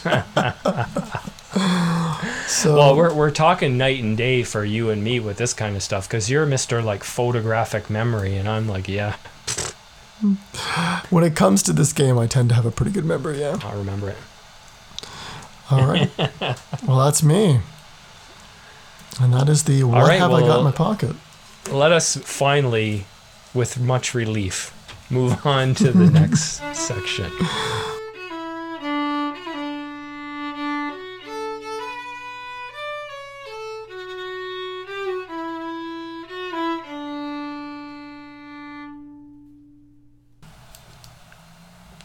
Are you ready for some TBD Chronicles, Mr. Andrew? I guess I have to read it this time, so I don't know if I'm quite ready as before, where I could just sit there and enjoy listening to it. I'm looking forward to this. So this will be part 2 of our TBD Chronicles, to be determined because we don't have a name yet. That's right. The first one was in episode 19, and I read it, and it was about Garthur, the dwarf ranger. That's right. Wandering around in the mists and fighting with orcs. And this is part 2, where we come across a injured comrade. That's right. All Now, right. I will say I'm this. excited to hear. I'm excited to hear what you have. Okay, well, I'm going to preface this just because. Okay, preface. While I am an enthusiast for writing short stories, one, I haven't had a whole lot of time lately, but two, Oh, I'm an God, here we amateur, go. so He's if backpedaling. it sounds atrocious, just acknowledge I'm an amateur, okay? Did you practice reading it? I told you to No, practice reading it not because at I all. listened to mine and I was like, oh my God, I should have practiced that more. No, it's all good. I got this. I'll this wing is, it. This is off the cuff. Take it away whenever you're ready, sir. Okay. Garthur rears back, shocked at what lay underneath the hood. Well, that's not something you see every day, now is it? Staring at him is a woman's face, chiseled with short-cropped, ash-brown hair with long bangs in the front. Dark olive skin shines in the dim light, and fierce brown eyes emanate murderous intent. They relax when she realizes he's not an orc. Looking her up and down, Garthur exhales a sigh of relief, and when he sees no wounds. Are ye injured, girl? Staring at him crossly. Woman, and no, I'm not. Thanks to you, though. If this fight went on any longer, that brute with the two-handed axe would have had me. Garthur nods and wipes the dirt off his knees, standing up and offering a hand to her. She waves him off and stands up of her own accord, her rough, calloused hands moving quickly across her attire. A slightly tattered and dirty green cloak, well-worn but serviceable leather armor, shabby brown pants, and worn black boots. Satisfied with their condition, she turns to Garthur and says, "Thank you again, dwarf, for the assistance. I could not..." She abruptly stops when she sees the satchel on Garthur's shoulders. Emotionless, she flatly says, "Hand the satchel to me." Garthur pauses briefly, taking in her request. The delay in his decision causes the murderous intent to appear in her eyes again. So he quickly nods. "Here, lass, your satchel." Quickly removing it from his shoulder, Garthur hands it to her. She snatches it and deftly flicks it over her shoulder. It instantly disappears beneath her cloak, hidden from the view of prying eyes. "Was only holding on to it temporarily," Garthur says, taking a step back on the rock perch, hands out, placating her. "Gave the ranger as proper a burial as I could, too." Nodding softly at Garthur, her body relaxing, "I hope you'll forgive the matter, dwarf. He was dear to me, and his possessions are of utmost importance. Knowing that they are secure gives me a small measure of happiness." An awkward silence descends upon the clearing as both rangers stare at each other. A silence further accentuated by the fact that there are no sounds of wildlife. A silence that breeds madness, and one that Garthur has no interest in allowing to continue. "Your name, lass?" he asks. "Names are earned, not given, she responds. Garthur nods. As a dwarf, respect and honor are prized above all else, so we can see the logic in that. She turns from him and begins shuffling through the bodies. Moments pass as she turns over several orc corpses. Finally, with a look of relief, she pulls a bow from underneath one of them. As she inspects her bow, Garthur watches with some intrigue. She checks the string integrity, the upper and lower limbs for cuts or gashes, half drawing it several times before nodding and slinging it over her back. It is not the standard longbow that Garthur expected. Slightly smaller, more compound. The type you see in use by Haradrim raiders, or so the stories go. The scavenging of bodies throughout the clearing continues until she amasses almost 24 orcish arrows, 2 bottles of grog, and a package. Taking a seat in the middle of the clearing, facing the direction of the mist where Garthur entered, she uncaps the jug of grog and gives it a sniff. Tilting her head sideways, almost in acknowledgement of something, she takes a swig. Leaning against a tree nearby, Garthur shivers and spits unconsciously. Brackish and foul that mixture is. You will not catch me drinking that stuff, he thinks. I will die of dehydration before a drop of that passes my lips. After a second swig, she opens up the package, revealing orcish bread. A brownish-gray hunk that looks more like stone than bread. Seeing no mold on it, a hunk of bread is torn off and inserted into her mouth. Her face slightly contorts with revulsion before the taste is washed away with more grog. You want any? She asks, fervently shaking his head and pointing at the grog. That's a filthy mixture, and the bread to boot. You'll not catch me eating that, not even if I were to starve myself. Also, gesturing at the arrows, they will not fly true no matter what you expect of them. They are orcish made, after all. Smiling to herself, her eyes roll unconsciously. That's the difference between you and me, she counters, eyeing Garthur shrewdly. You have the luxury of choice. I do not, and sometimes that weds poor bedfellows. Besides, she continues, as long as the grog is not sour, nor the bread moldy, it's edible by our standards. Say what you will about orcs, but they make nutritious food that keeps you on your feet. As for the arrows, gently shifting her slightly hourglass figure to reveal the quiver overflowing, they fly true enough. They hit an orc from 30 yards in the chest, and that's all I need. To each their own, I guess. You can have your grog and bread had ye asked. I would have offered you some of mine, Garthur replies. Acknowledging the offer with a nod, I'll remember that next time I'm hungry. Then again, I suspect, like me, you have been waylaid by the mist. Your own provisions must be running low by now. Garthur concedes the point with a nod. His rations were halved and his water was almost gone. Aye, this bloody mist has been toying with me for at least 3 days now. I entered it with a small group of dwarves heading east, but we were quickly separated. How about you? Finishing the bread and drowning the rest of the grog before discarding the jug? I was helping that ranger you buried hunt orcs, traveling west from who knows where, waving at the fog outside the clearing.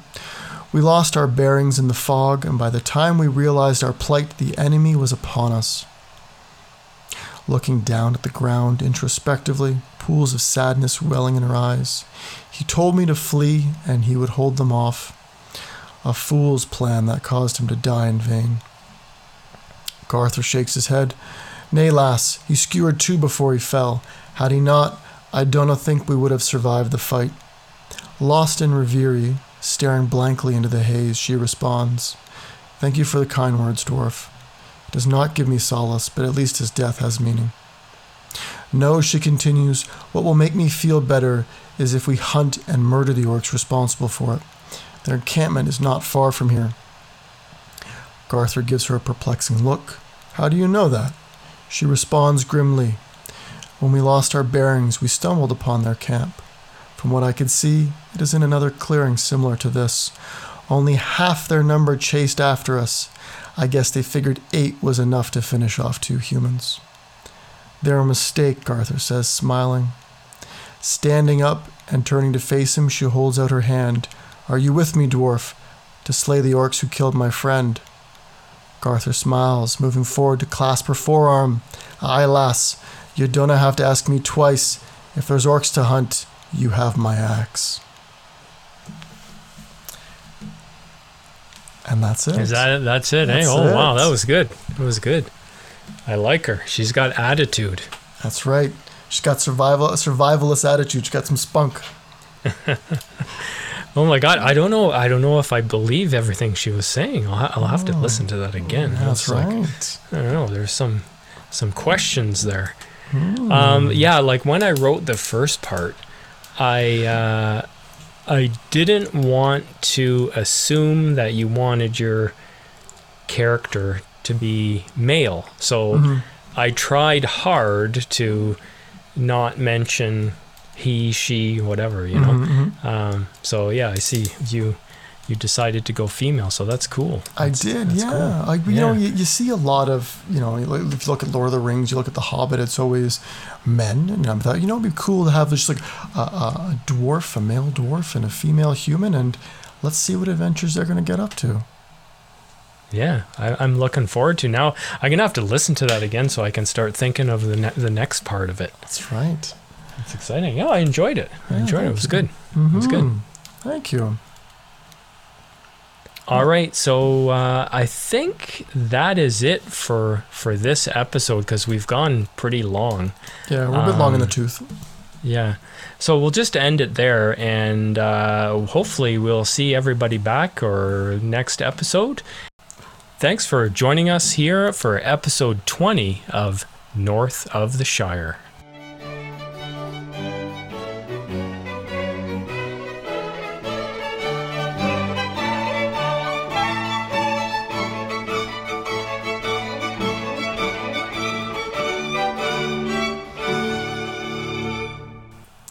Are you going by script right now, or are you just freewheeling? I'm just freewheeling, man. I'm just looking at the script, Okay, bouncing off. I'm trying to just pitch stuff to you.